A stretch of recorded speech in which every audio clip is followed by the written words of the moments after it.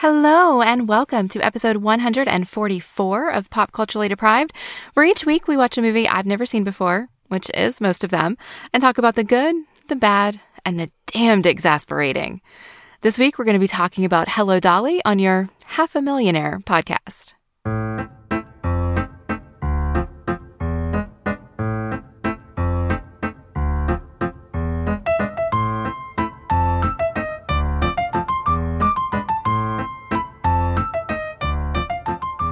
I'm Mandy Kay, and when I'm not singing along to musicals, or even when I am, you can find me on Twitter at Mandy Kay.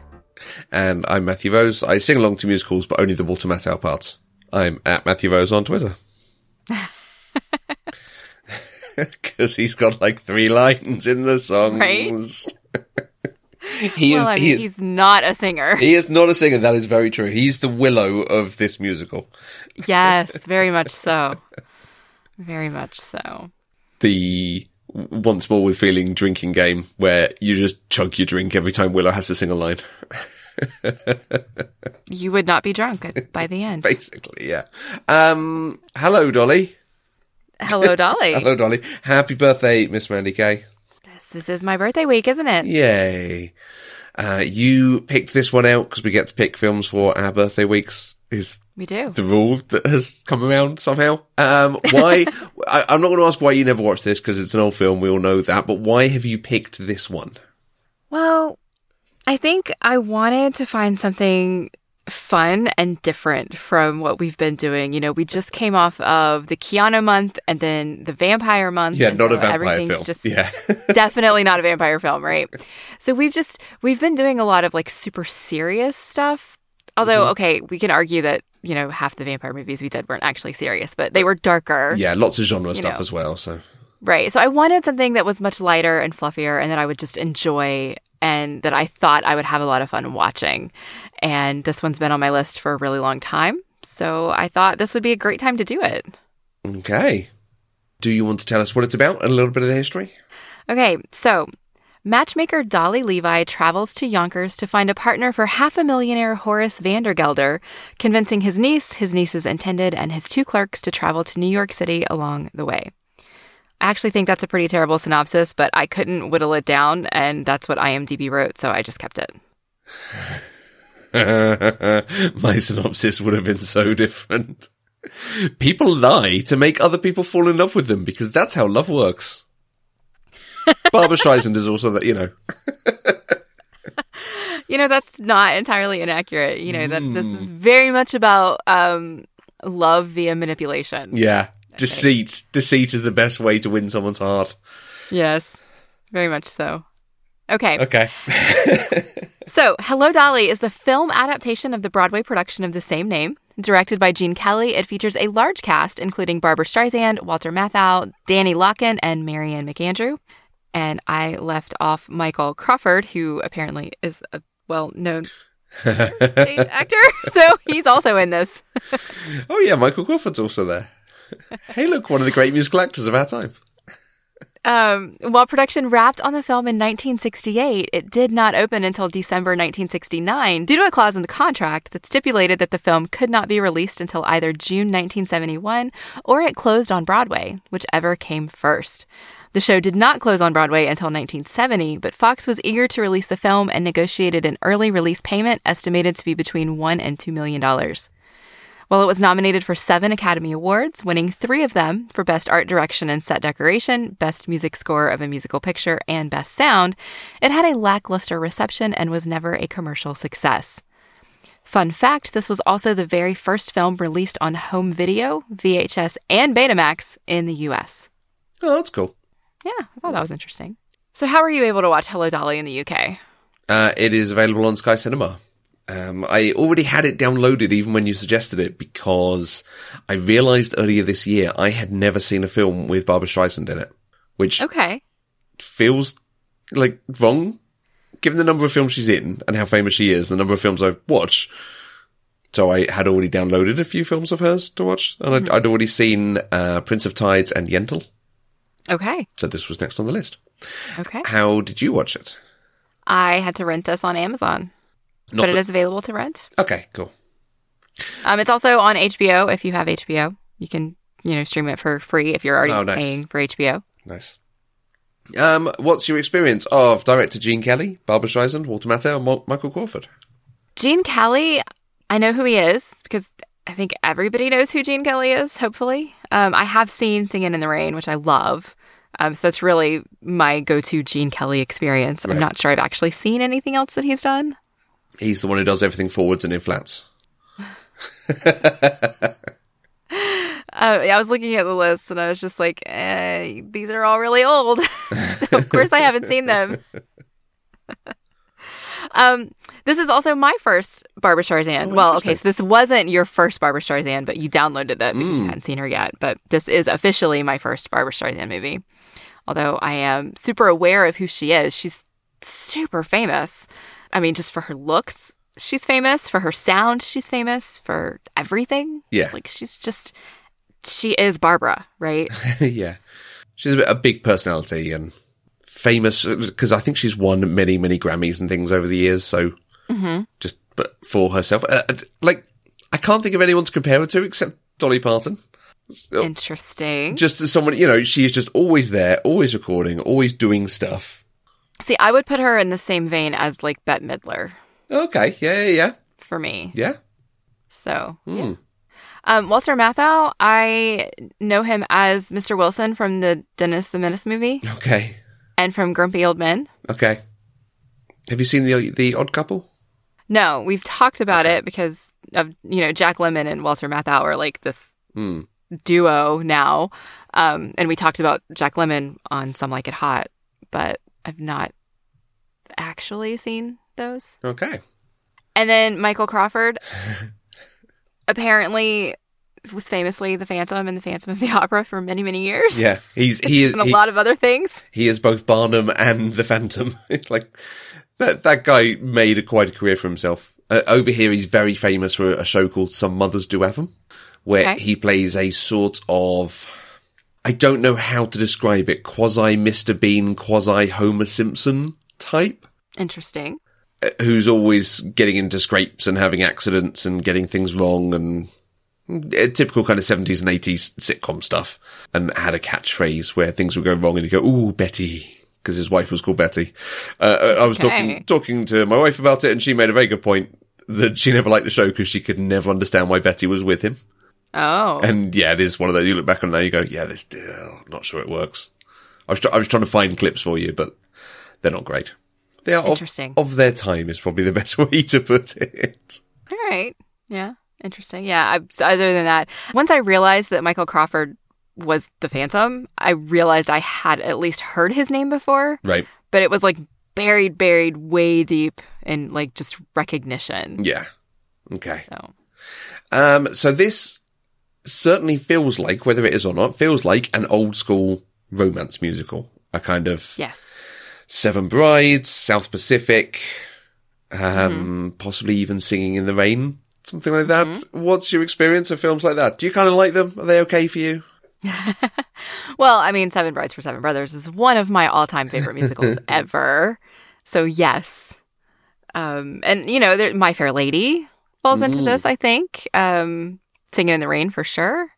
I think there's a lot more in existence than I've seen. And we could probably do an entire month of just these, considering I do really like the genre and I do really like, just musicals.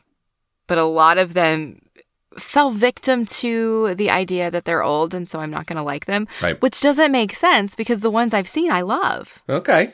Right? Like there's this odd cognitive dissonance for me where even though experience tells me I'm going to like it, my brain still says, nope, that's old. And so I just didn't watch them. I wonder if we could do a month that was like the modern film adaptations of classic musicals. And that's only because I can think of You've Got Mail as the adaptation of, is it She Loves Me? Again, an old musical that is that story, but then became You've Got Mail and various other things. I wonder if there are others like that where we could actually find the sort of better film version of them. I don't know. I'd need to research, but it's dinged. A little light bulb has gone off over me. Okay. We'll add it to the list after Toni Collette month, Australian Comedy month. and a few others. Yeah, we're getting very theme-oriented around here. Cool. Love it. Yeah. It makes it easy to pick films, frankly. Did you enjoy Hello, Dolly? Okay, I did. I really did. Okay. I found myself, like, just sitting there smiling while I was watching it. Like, I didn't have very many notes, which usually means I didn't like something, because either when I don't like it, I either just don't have anything to say about it, or I rant about it and end up with like 200 things, right? And this was neither of those situations. I was just enjoying the experience. Like, the songs, even though I can't remember any of the song lyrics right now, like, the songs were catchy. I enjoyed listening to them. I loved the dancing and the sets and the costumes.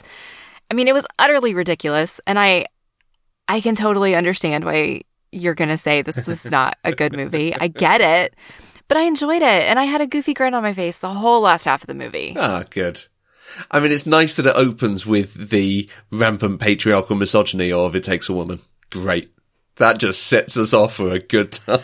Well, yeah, okay. So we're going to have to talk about the asshole of Horace Vandergelder. And that's, like, when we talk about it, it'll get in deeper, but that's why I'm a little surprised, because it starts off on a little bit of a bad foot. I mean, Seven Brides for Seven Brothers starts off with Bless Your Beautiful Hide. Yeah, true. And it's a thing. So can we talk a bit about your experience of this? Did you know any of the songs going into it? Were you prepared for any bits of it to stand out? So my mom and I have season tickets to DPAC, which is the Durham Performing Arts Center. Which I'm very jealous of. And it's Mm. awesome. And Hello, Dolly was one of the shows that was from last season. And so we went, but I was sick. Oh. And we ended up leaving at intermission because I could not sit there any longer. I had a migraine, and I was enjoying it so much. Like, I really, really loved it. Like, it was funny, and I enjoyed the story. I didn't know where it was going to take us, and the songs were catchy. You know, I mean, all of the things that I said about the movie. It was fun. It was wonderful to watch it on stage. But I was sick, and I couldn't sit there any longer. And so I didn't see the last half of it. And that's part of why I wanted to do this movie, because I wanted to know what happened. Right. Like, what is going to happen with Miss Dolly Levi and Mr. Horace Vandergelder? Interesting.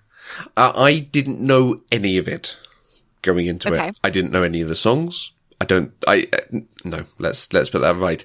I didn't know that the songs that I knew were this film.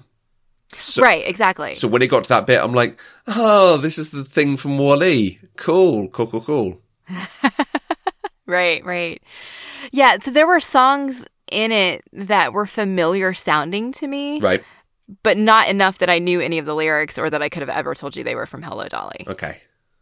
And I think that the one, probably famous one, I think, is Hello, Dolly itself, which comes so late into the film. Mm-hmm. Well, and I think that's because Louis Armstrong released a recording of that, and it went to #1 for a very long time. Right. Which, he and Barbra Streisand are perfectly suited to sing together. Yes, that was a wonderful moment. We're going to return to that, I hope. There's a lot in this that feels very old school to me. In the plotting and the concept of it, and then what they do, and the staging, and the length of some of the sequences. That dining room sequence, it goes on quite a while. It doesn't seem to stop, and I'm not sure what the point of it. No, I can see what the point of it is, but we'll talk about that as a stage show taking in a minute. But I think it is just the purity that, and this is why I keep kind of saying it's a romance musical, which I don't think you agree with me on, but the story is about couples falling in love and having a romance. Yeah, I guess. That's not really what I got out of it. So it took me until the end of the movie to figure out, and honestly, I'm still not sure about this. Okay. To figure out if Dolly was in love with Horace Vandergelder or if she just wanted him for his money. I kind of think she just wanted him for his money, but then at the end they made it seem like they were in love. So I'm still not sure. And I think that's why I can't put it in the romance column, because that's the main relationship that's in this movie, even though it doesn't actually become a relationship until the end. No. Yeah. But it is about, okay, so could we call it a relationship movie? Because those are sure. the plots of it. Like, the fact they go and have this dining sequence and there's all bits of shenanigans going on, it's still all around the relationships. Mm-hmm. And I think that's what makes it feel like a very old-fashioned thing. However, I think it's also partially for me down to the way it's actually filmed and staged. I don't think this is filmed particularly well. And it's the dining room sequence that is my main evidence that I will point to. The dining room sequence goes on quite a long time. There's waiters flipping trays around and jumping over each other and throwing champagne at each other, and it's all boisterous and exciting and lots of fun going on. But there's lots of cuts between each shot, going to show, this is what's going on over here, this is what's going on over here, here's another angle on it, that kind of thing. And it almost lessens the impact of it. If it was one take of all this stuff going on from one shot, as it obviously would be in a stage show, you would go like, wow, this is a crescendo ensemble piece. This is something quite fantastic. The sort of thing you see in the big musicals, where they all, everyone comes together, there's singing, there's dancing, there's throwing people around, there's lots of excitement, people jumping on top of the stage and running around, and it's just non-stop, huge quality moments. And because you can see that there are cuts between it and going to different shots, it loses the impact of, wow, I'm seeing something special staged here. I'm seeing moments of something special staged, but I'm not seeing the whole. Okay. It was one continual thing. And for me, that just sort of went, I wish we just had a fixed camera and I just saw this happening. Like a lot of the very old, the proper Gene Kelly musicals, I think, did, where it was just one shot of them going through a sequence. I think, so I read a quote from Barbra Streisand where she said one of the reasons that she took the movie was because it wasn't just reshooting the stage performance. Okay. And I find that odd because I feel like that's exactly what they did. Like, it was, we're going to perform this Broadway play and just film it. Yeah. And they didn't quite do it well. You think of the staging of the millinery shop, and particularly the bit when the younger woman whose name, I have no idea what any of their names were, to be honest with you. Minnie. The younger woman was Minnie. Okay. Minnie Fay. Where she sees the men and starts screaming and gets ushered out. That is exactly from a stage show. Like, she is being ushered off stage at that point. Right, yeah. Yeah. Pursued by a bear. I think, honestly, the dining room sequence, the performance of the waiters would have been beautiful on stage, but it could have been completely taken out of this movie and you wouldn't have lost anything. Yeah. You would have lost some time because this is a long musical. Oh, yeah, it's 2.5 hours. Yeah, it is the same length as the stage show, so you can see they haven't cut anything. And I feel like, at the very least, then the niece and her beau are completely unnecessary. I'm not sure what they're doing in this. Yeah. I mean, maybe they're her excuse to go there, but I don't think she needs an excuse to go there. Oh, no, Dolly Levi doesn't need an excuse to do anything. No, exactly. Yeah. So interestingly enough that you say they didn't cut anything, there were a few things that were changed. Oh, yeah. There were a few scenes that were cut, and then there were 2 songs that were added. Wow. So the opening song in the movie is different, is not the same as the opening song in the show. And the one in the movie was written specifically for Barbra. The guy who wrote it said that she was very good at singing hugely lyrical songs with lists and doing it really fast, and that's why he wrote that song for her. Lots of pitches, yeah.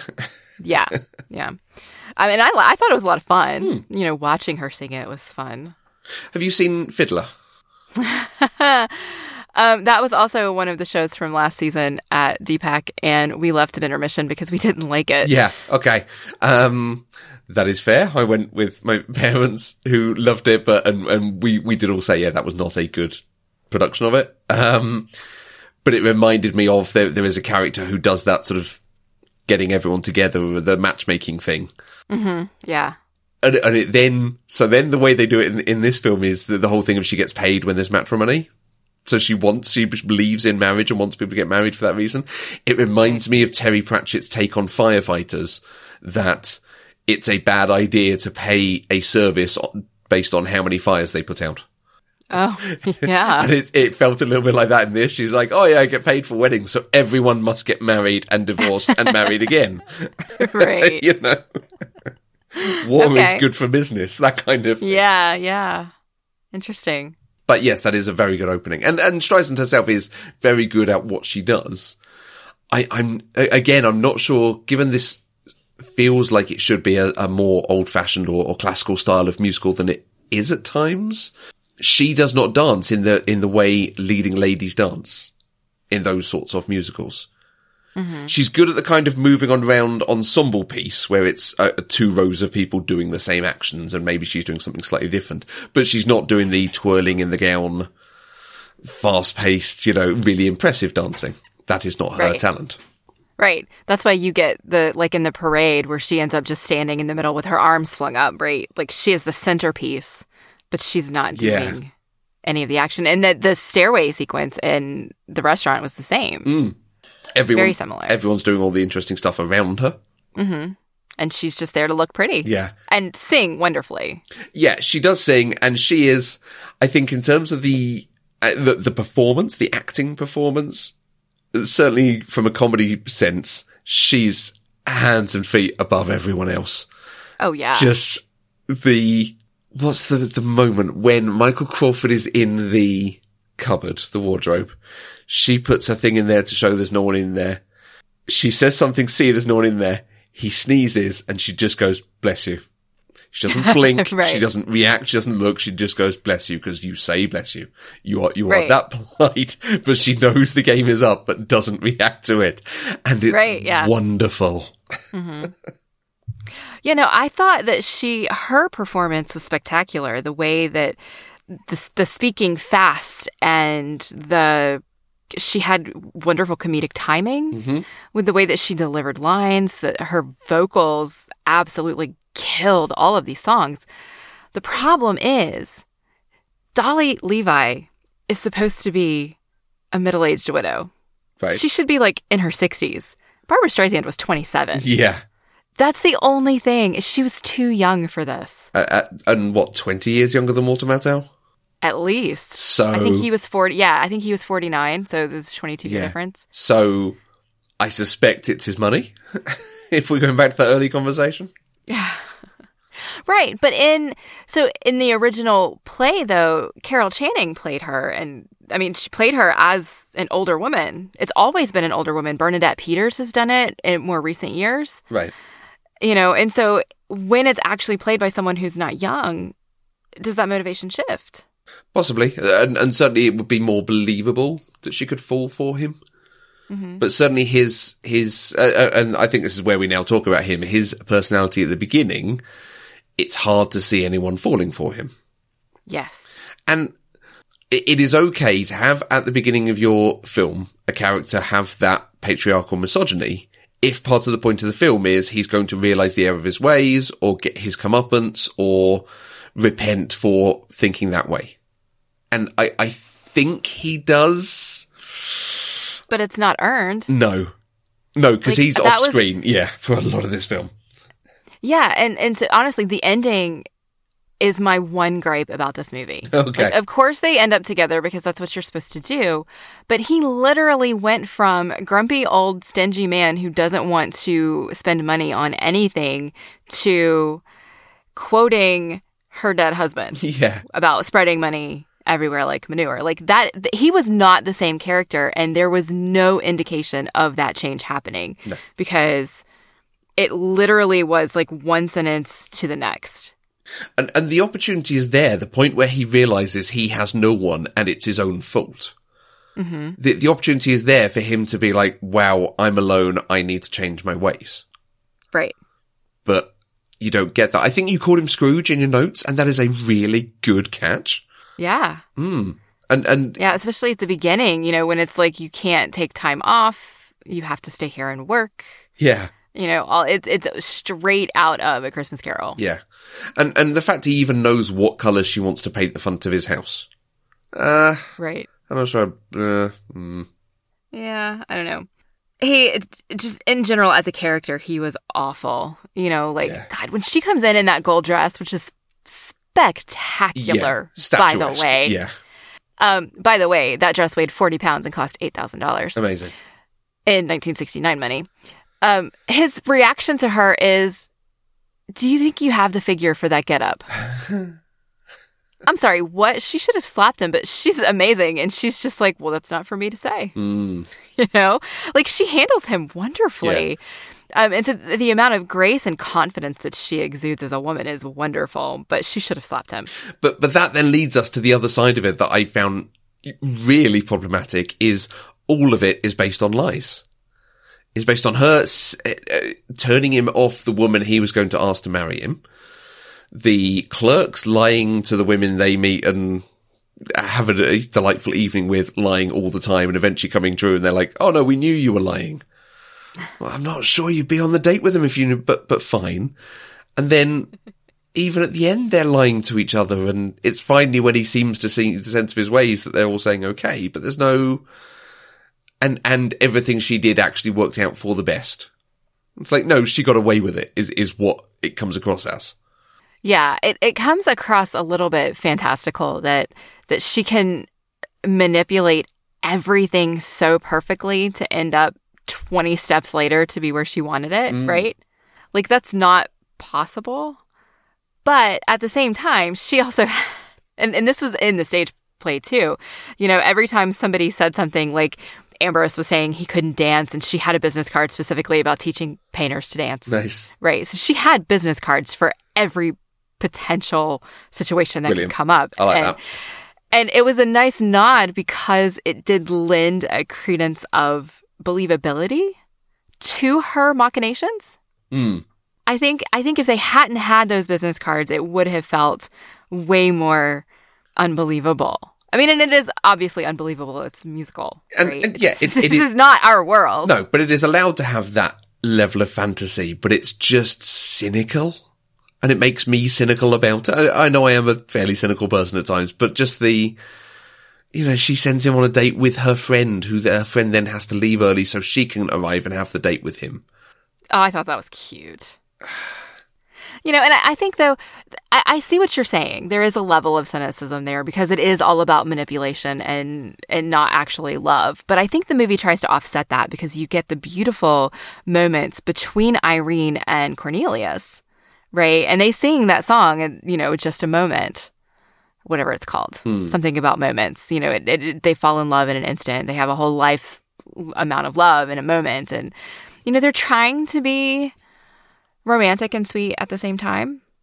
Maybe they're trying to show both sides of the coin. Yeah. And at least there does seem to be some actual attraction. So that's maybe why they went on date, because there was the actual attraction, but... it worked for me. Yeah. It did. Yeah. But here's a question for you about Michael Crawford. Michael Crawford's acting specifically. Okay. Did it ever feel to you like he was channeling Dick Van Dyke? Well, I mean, they're a little one in the same. To the extent when you know, we were saying, oh, that's Michael Crawford. What have we seen him in? Was it Bedknobs and Broomsticks? Or Chitty Chitty Bang Bang? Or, oh no, it was Phantom and Barnum. Okay, so... They are basically the same sort of actor. So, yeah. Okay.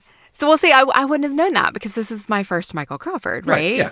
But I was watching the way he moves, the way he smiles, the way he says some things, like his facial expressions. It was very much Mary Poppins. Like Dick Van Dyke and Mary Poppins is what I was seeing, and it was odd. And yeah, it was great, but it was odd. That is his style because he's very tall, he's quite lanky, so he can do lots of the, I'm going to say legwork. I'm not sure that's the right word for it, but you know what I mean? Right. And I think it's important to have that character. Just returning a bit to some of the casting stuff earlier, I think Walter Matthau feels miscast. Because, I mean, he sings better than Russell Crowe, but... That's not but, yeah. People sing better than Russell Crowe. And that's harsh. I didn't mind Russell Crowe at all, but Walter Matthau does not stand out compared to the people he's up against in this film, and he also does not dance very clearly. But I can't decide whether that's intentional, and the character would always be cast as an older man who is not normally in this sort of show. Mm-hmm. Maybe it's the sort of thing you could do a bit of stunt casting, or whether it's just Walter Matthau was the big name, so that's why they put him in there. Can you remember what sort of person it was when you saw it? No, I don't. Too much migraine. Actually. Yeah. Okay. I'm actually looking up the original casting. It looks like it was David Burns. Who's David? So also older. Okay. But a musical actor? Well, I'm pretty sure everybody on the Broadway show would have been a musical actor. Okay. Maybe not, but...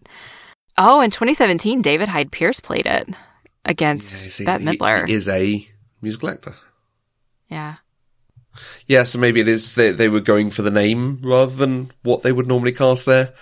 And so I think it's important to have someone like Michael Crawford who can carry, certainly in the one or two songs they have together, those moments against each other where at least one of them is doing some impressive dancing stuff. Right. I feel like I read somewhere that Gene Kelly had to fight for it to be Walter Matthau. Oh, really? But I can't remember where I read it. I can see it. And you reminded me, because you mentioned it a bit earlier, there was a whole parade scene. And the parade scene goes on for a year. The parade scene does not stop. It does not stop, no. And it really was unnecessary, I think. Yeah. It was expensive. It cost them a lot of money to do that parade. Yeah, there were bits I was trying to work out. Were they acting against a rear projection screen or not? I think it mixes and matches occasionally. Like, particularly when they're talking. I think they might be. But you've just got bits of is it the Temperance Society? Mm-hmm. And of course they are matronly looking, stern older women. And it's just, of course. Okay, come on. I think I thought it was funny. Okay. There was a lot of that sort of thing that just, okay, we get it. Yeah, it definitely didn't need to be 2.5 hours. I will give you that. Yeah, and it surprises me then hearing that Barbra Streisand thought there was stuff different or cut. Yeah. It's pretty close to the whole thing. Another interesting fact, especially considering how we both agree that Walter Matthau is not a singer, all of the cast members sang their own songs except for Mariana McAndrew, who played Irene. Okay. Her voice was actually dubbed by Melissa Stafford and Gilda Macon. Okay. I don't know who they are, okay. But her voice was dubbed. I don't entirely know why, and I think it's odd that they dubbed hers and didn't dub Walter Matthau's. I mean, you'd tell if it was him, though, wouldn't you? Well, yeah, that is true, because his voice is very unique. Yeah. You've now got me looking through all the people who have played the different parts over the years. So, yeah, and like you're saying, the recent Broadway revival, Bette Midler, 2006, Tova Felzer, who played Rebecca's mother on Crazy Ex-Girlfriend. So, yeah, it's an older woman, certainly, than Barbra Streisand. Yeah, absolutely. It's always been an older woman. It was very odd that they've put someone so young in this role for the movie. Fascinating. Do you have any favourite stuff from this? I'm assuming you do, because you liked it more than we did, but... I mean, yeah, I really like the whole thing. I think my favorite scene was the Hello Dolly scene. Right. That's when I realized I was smiling and couldn't stop smiling. Okay. It was just lovely. And I think part of it was because I was invested in Dolly as a character at that moment, and it was nice to finally see her go from a lonely widow to someone who actually had a life and had friends and family and people who love her. Mm-hmm. That was nice. I did really like that Irene knew all along that the boys were lying. Okay, yeah. I didn't expect that. I was trying to figure out what was going to happen. I didn't know. And so that was a nice twist that she did and was going to pay for everything. And then, of course, she didn't have the money either, which was fun. And yeah, it does help, because there's so many times where we watch a film of any sort where we go, I don't buy that character motivation. I don't buy that they believe that lie, that whatever. And it is almost refreshing to have a moment of, oh, hey, they weren't duped by it. Good on them. Right. Because we weren't duped, so. Yeah. I think those are probably the main bits that I liked the most, since I'm not allowed to take the whole thing. But I liked it. Do you think Barbra Streisand was the sort of best performer in it? Oh, absolutely. Nice. You couldn't take your eyes off of her when she was on screen. Yeah, absolutely. And I mean, and they tried to make you, because I mean, the sets and the costumes were just so extravagant. they tried to make this like a full out musical production, and they did. It was a little too much at times, I think. Right. And you're right, the filming, they could have done the filming better, but it was fun. Good. And it was pretty to watch. Mm-hmm. I think we need to find another strong Barbra Streisand performance, perhaps in a stronger film as well. And I don't know whether that's Funny Girl. So I think the one before this, because this was her second film, I think. Was it Funny Girl before this? Yes. Okay. So whether it's that, whether it's We Do Go to Yentl, because Yentl was very good, or something else. I'm trying to find her filmography. Is Yentl the one that she wrote? Wasn't she like super involved in like directed, creation? She produced, story by someone else, screenplay by her and Jack Rosenthal. Okay. So, but she directed it as well, and she is very good in that. I mean, is it A Star Is Born? Oh, possibly. I'd be interested in that one. I started trying to watch the new one and got bored. Okay. I was surprised I got bored. Like I didn't finish it. Interesting. It should have been wonderful. Lady Gaga and Bradley Cooper singing should have been great. Yeah. I was bored. Okay. Maybe it's just the wrong time for me to try to watch it. Maybe if I tried again, I wouldn't be, but... Well, okay, if you're a Dolly Parton fan, you're listening to this and you're shouting at your radio, phone, computer, iPad, Alexa, whatever you're listening to this on. Oh, she's lit up. I shouldn't have said her name.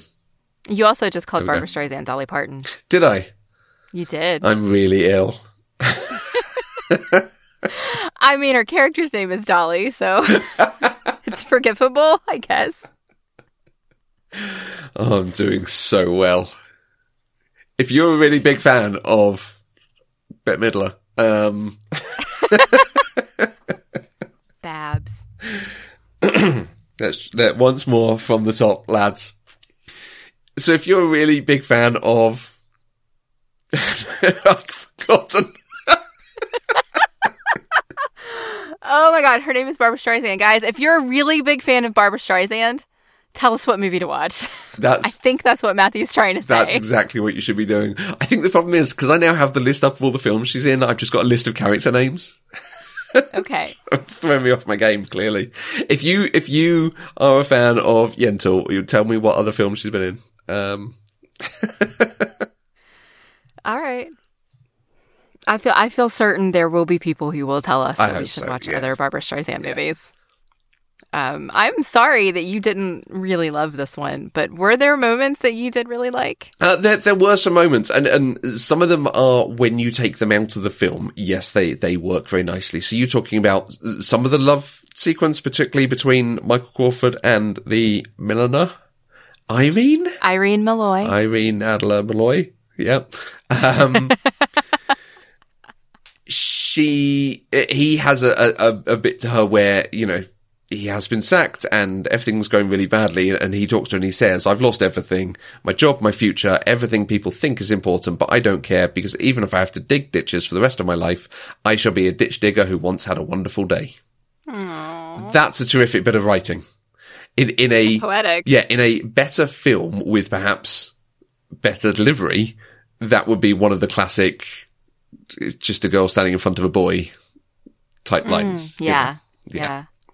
I liked them in the dinner sequence as well, where he says, oh, if I tell you the truth, can I put my arm around you? And she says, you can lie and put your arm around me if you want. Something along those lines. He puts his arm around and says, oh, I've never touched a woman before. And she just goes, you still haven't. That's my corset. That was a nice line. I laughed. And she, several times through it, has these, certainly for the time and definitely for this sort of film, slightly naughty moments. That are like, well, yeah, because they set it up front though that she's a milliner, a hat woman, and so she must be naughty. Woman. She was bitten by a radioactive hat. But the women all think that she must do things that are naughty, and so she just leaned into it, right? When the younger one is eating a banana and she's like, everyone's starting to stare, you have to finish that off. Like, whoa. Yeah, I was a little bit surprised by that, right? Yeah, good on them. But we have to return to Barbra Streisand, the bit where she starts climbing the ladder behind the chap whose name I do not know. And she's just behind him on the ladder, and then she eventually goes, "Look, I'm getting an updraft up my pants. You have to go up."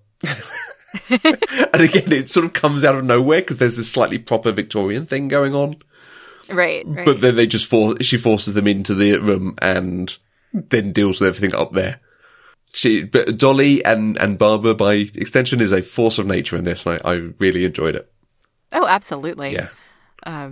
She's great. She said, I didn't actually write it down. I thought I did. Oh, yes, I did. Mr. Kemper, everything concerns Dolly Levi. Like, she says that. Like, she just exudes confidence. I think that's what I like about her the most. Yeah, there was a more modern take on this. Certainly more modern sensibilities, if not set in a more modern time, with that character that we all just end up loving. Yeah. But you would need a very strong actor to play her. Mm-hmm. And I'm not sure who that is. I would have to give that some thought.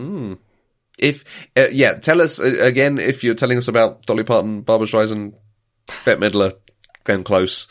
Tell us who you think should play a modern Dolly in the Hello Dolly 2019 edition. I'm not sure. Because, Amy Poehler, but I'm not sure she's got the singing thing going on. Does it have to be a musical? No. Could we do a non-musical adaptation? If we can cut out the parade and the dining sequence and the walking sequence. They sing a long song about walking. They do, but it was pretty. That one I actually liked. If they're singing and dancing at the same time, I don't mind it. It's when they're dancing with no singing. Okay. Like, on a stage, that's okay. And I understand why they do that on a stage, but when you translate that to a movie, it's just too much. Oh, Portia de Rossi. She'd be good. She's a force of nature on screen. Maybe. Yeah, I'm going to have to give that some thought. Like, my brain is exploding right now because it's just too many possibilities. Okay. Oh, there was something else I was going to say, and it was either really funny or really important, and it's gone. One or the other. Yeah, it was one or the other, but it's gone. Okay. Well, is there anything else that we need to discuss about Hello Dolly? Have you seen WALL-E? I have. Okay. I had forgotten that this scenes from Hello Dolly were shown in WALL-E, and I feel certain that when I watched WALL-E, I didn't know what movie they were showing. Yeah. I was just like, oh, it's an old movie. I did actually read that in 2008, video sales of Hello Dolly increased significantly, right. And they posit that it's because of WALL-E. Well, yes, yeah. Yeah. Nice. Okay.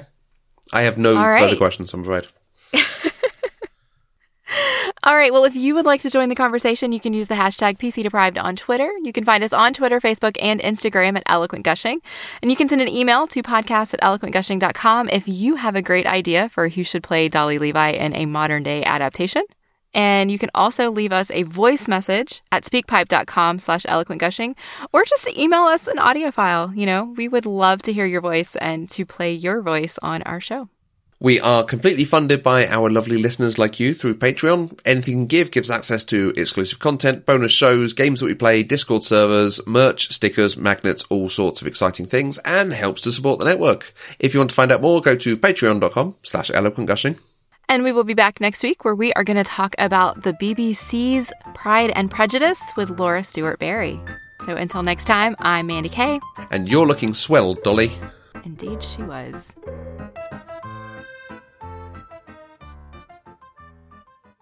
Due to a clause in the film sale... Wow, I can't talk.